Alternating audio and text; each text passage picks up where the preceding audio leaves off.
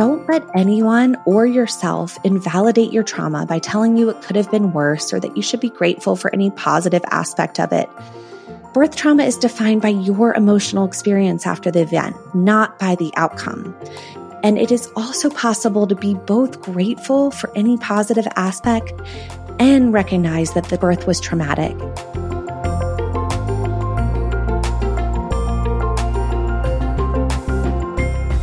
Hi, everyone, and welcome to the Parenting Translator newsletter and podcast. I'm Dr. Kara Goodwin, and today I'm going to be talking about the very important topic of birth trauma. So as I prepare for the birth of my fourth child, I'm reflecting a lot on my last birth experience. Let me set the scene. It was June 2020, an uncertain and stressful time to say the least. Going into the birth, there was so much fear and anxiety related to COVID-19, and I was imagining the worst case scenarios, like being separated from my baby, if one of us tested positive for COVID, or my husband not even being allowed to attend the birth. The COVID precautionary measures were changing so rapidly that even my OB couldn't really give me a clear answer as to what my labor would actually look like. The only thing that seemed clear was that I would be delivering this baby into a very scary and uncertain world. Given all of this stress, it was not surprising at my 40-week appointment that my blood pressure was so high that my OB sent me immediately to the hospital to start the induction process. I had never been induced before, so I added that to the list of stressors and uncertainty going into this birth. I tried very unsuccessfully to get labor going on my own. I walked nearly 7 miles in the hospital hallways trying to get labor going. And when that didn't work, the OB broke my water and labor started quickly and intensely. This labor was by far my most painful labor, and I felt helpless and unsupported without the presence of my doula, who I would have had if had not been for the COVID measures of allowing only one support person at the hospital. I was immensely relieved when it was finally time to push. My previous second stages of labor, meaning the pushing phase of labor, had been very brief and relatively easy. But with this one, I could tell I wasn't making progress. The doctors and nurses kept telling me I was doing great, but I could tell by the look on their faces that something was wrong.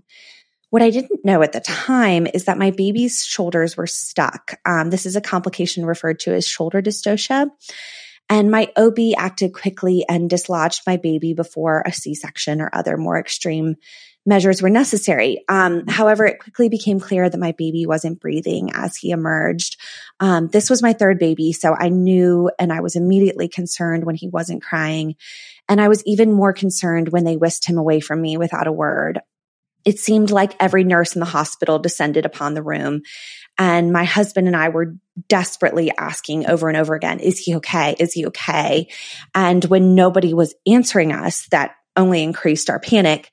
And after what felt like an eternity, but was probably at most minutes, I don't even know, I heard his sweet cry, and they placed the baby on my chest as if nothing had happened.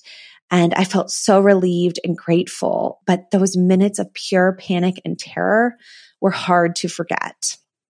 I told my birth story over and over again in the coming days as I tried to understand exactly what happened.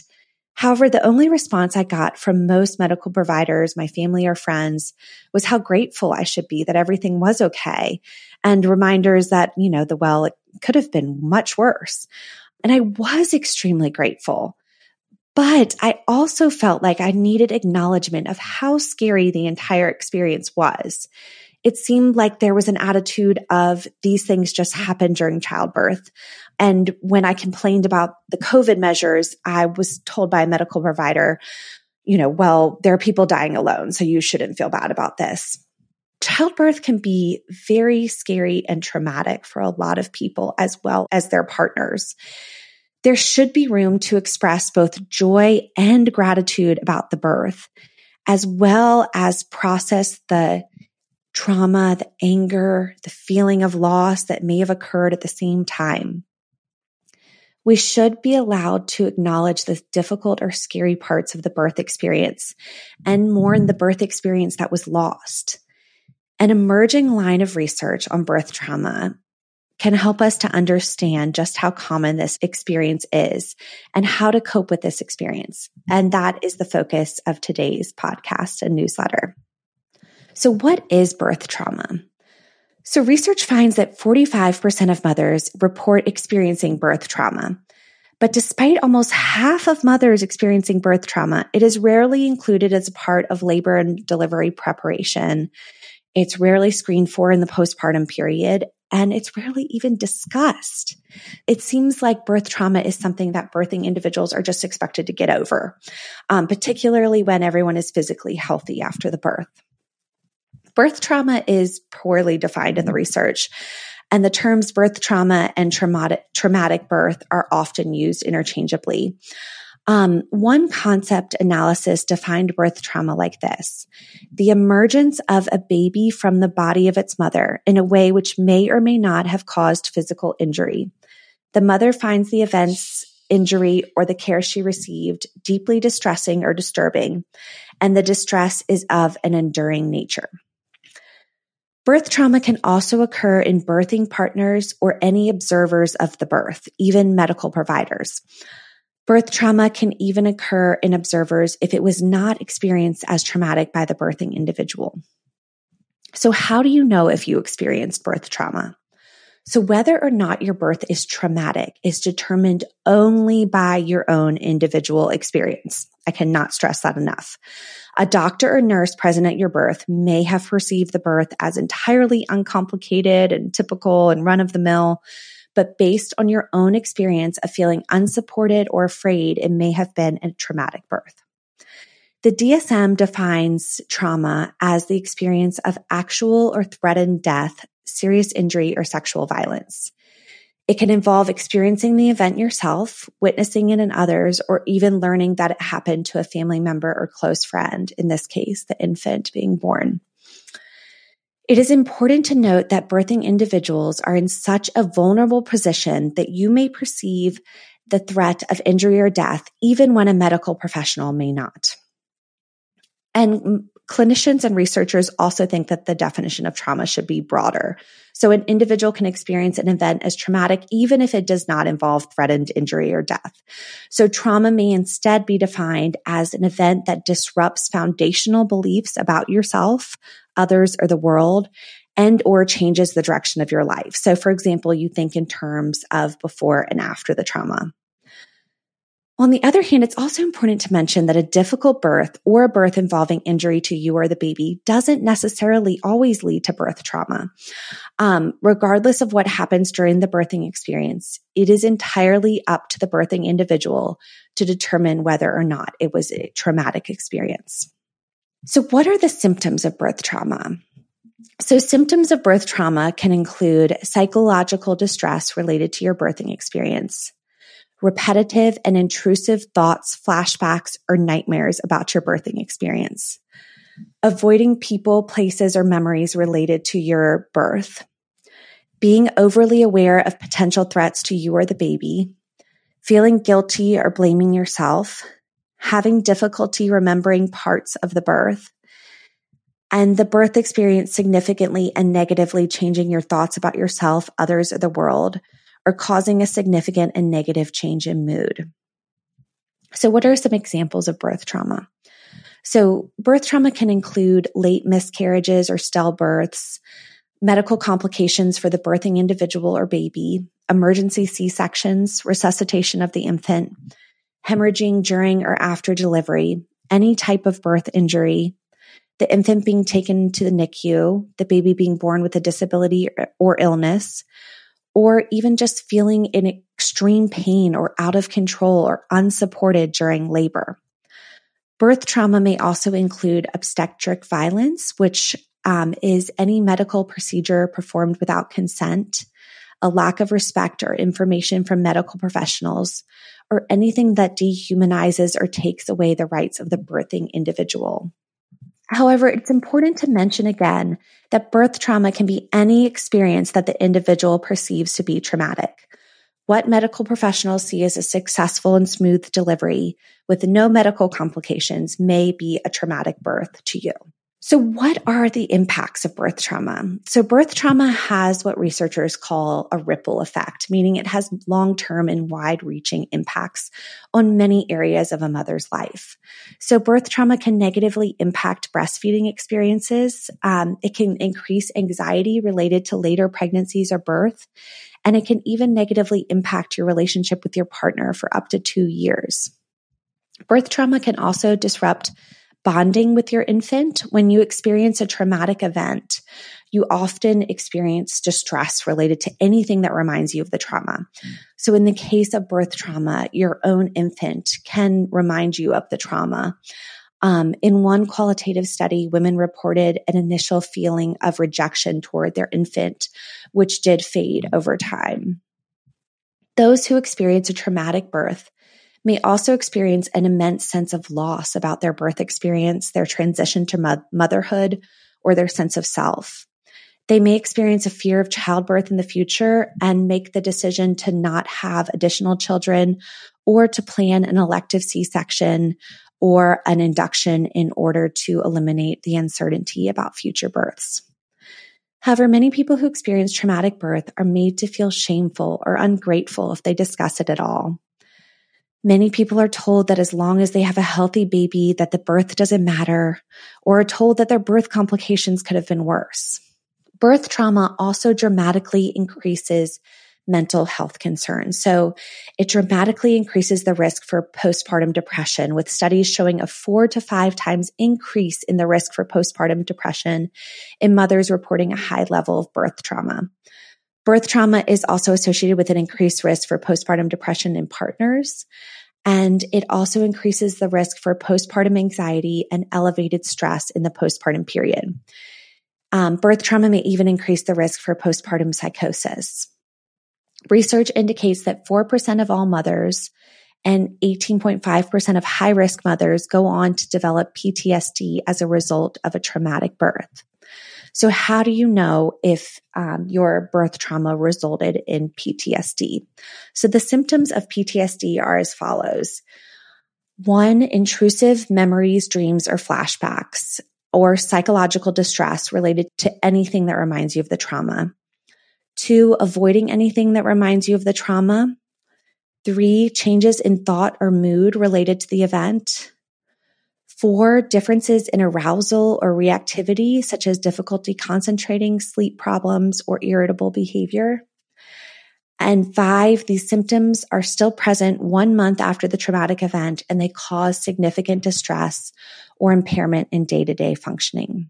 If you think you might meet criteria for postpartum depression, anxiety, or psychosis, or PTSD, please consult with a medical health professional as soon as possible. So what can you do to cope with birth trauma? So first, seek out a mental health professional who specializes in what we call perinatal mental health, which means mental health before and after a birth experience.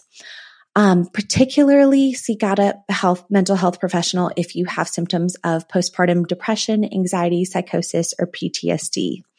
Research suggests that therapy after a traumatic birth really helps. It really helps to decrease symptoms of trauma, self-blame, depression, and stress. Postpartum Support International is a great resource to help connect you with local providers who have expertise in this area. Second, don't let anyone or yourself invalidate your trauma by telling you it could have been worse or that you should be grateful for any positive aspect of it. Birth trauma is defined by your emotional experience after the event, not by the outcome. And it is also possible to be both grateful for any positive aspect and recognize that the birth was traumatic and mourn the loss of the birth experience that you wanted. Third, seek out social support from other mothers, friends, and family during the pregnancy and postpartum period. Research finds that mothers with social support are less likely to experience PTSD after childbirth. And social support can include both practical help, like babysitting, help with housework, but also emotional support. Again, Postpartum Support International is a great resource that has free online support groups, including a birth trauma support group. So 4, this might sound simple, but write down your birth story as often as you can. Research finds that telling a coherent story after experiencing trauma may help with recovery and coping. One study found that postpartum women who were asked to write down their birth story, including the emotions they experienced, showed lower levels of depression and PTSD.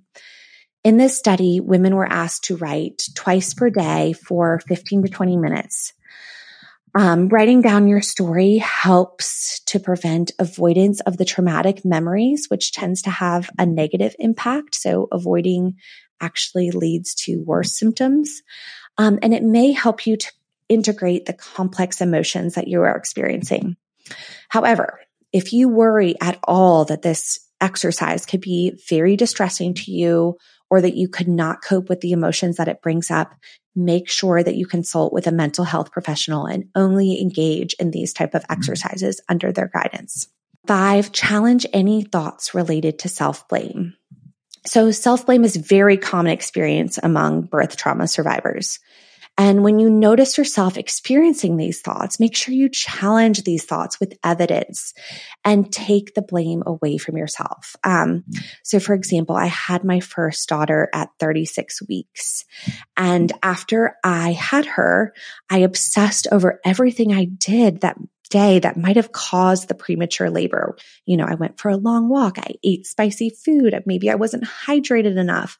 When I had these thoughts, I would remind myself that starting labor was not my intention and that there are women who do all of these things and more when they are 41, 42 weeks pregnant, and they do not start labor. And I would later realize firsthand when I was 40 weeks pregnant with my other subsequent pregnancies that I did all of these things and nothing started labor. If you would like to experience birth again and you are able to, find providers and a doula that are supportive of your choices and supportive of you. Support during labor and birth may reduce your chances of experiencing a traumatic birth again. A doula in particular may be helpful since their role is only to provide support for you. In addition, having control over your birth experience may reduce your risk of PTSD. Many people who experience a traumatic birth may schedule an induction or an elective C-section for subsequent births in order to be more in control. Protecting your mental health may be reason enough to make these decisions. So make sure you find providers that understand the importance of protecting your mental health during the birthing process. 7, ask for skin-to-skin care immediately after birth if possible. A randomized controlled trial found that skin-to-skin in the hour after a traumatic birth resulted in improved mental health immediately after the birth and 2 to 3 months after the birth. However, it is very important to mention that many birth complications make it impossible to experience skin-to-skin contact in the hour after birth. And the benefits of skin-to-skin contact for mental health continue for up to 12 weeks after the birth.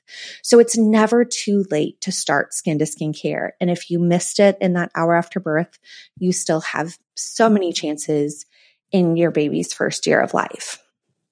Advocate for more sensitive and responsive care for birthing individuals and increased mental health resources in the postpartum period. Research finds that lower quality interactions between birthing individuals and providers are associated with a greater chance of developing PTSD after childbirth. All birthing individuals deserve to be heard and supported throughout this process. So finally, I want to talk about post-traumatic growth. And this is the idea when something beautiful can come from trauma. So with time, survivors of a traumatic birth may experience something called post-traumatic growth. Post-traumatic growth is a positive psychological change that occurs as a result of a traumatic incident. It does not mean that the distress of the trauma is not still there, or that you see the trauma as something positive, but that the trauma shakes you to your core in such a way that it causes you to re-examine your life and make positive changes. So researchers use the metaphor of an earthquake to explain post-traumatic growth. So an earthquake causes destruction, which requires you to rebuild in new ways. You would never have wished that the earthquake occurred, but you can recognize the beauty in the rebuilding. So research finds that 50% of mothers may experience post-traumatic growth after a traumatic birth.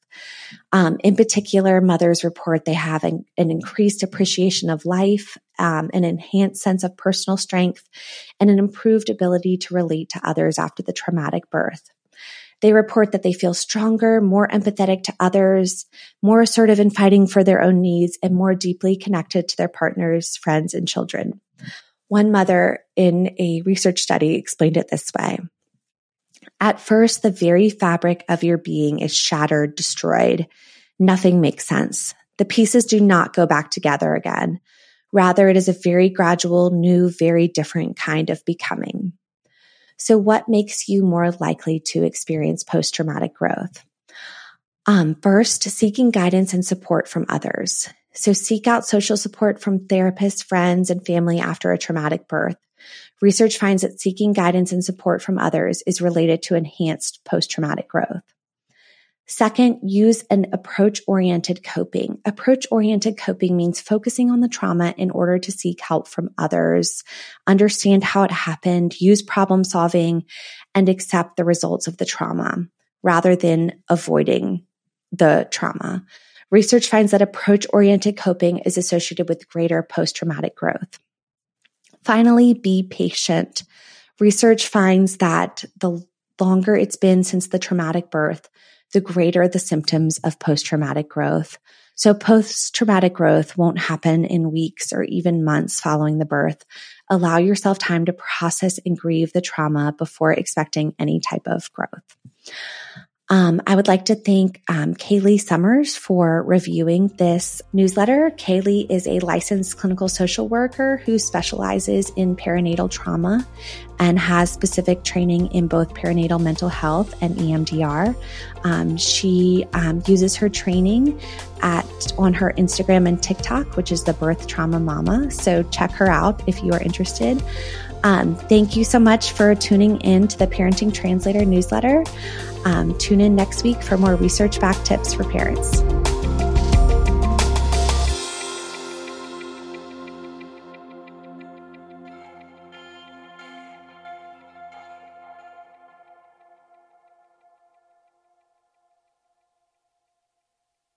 Parenting Translator is a nonprofit organization, so all of these podcasts and the information they provide are given to you for free.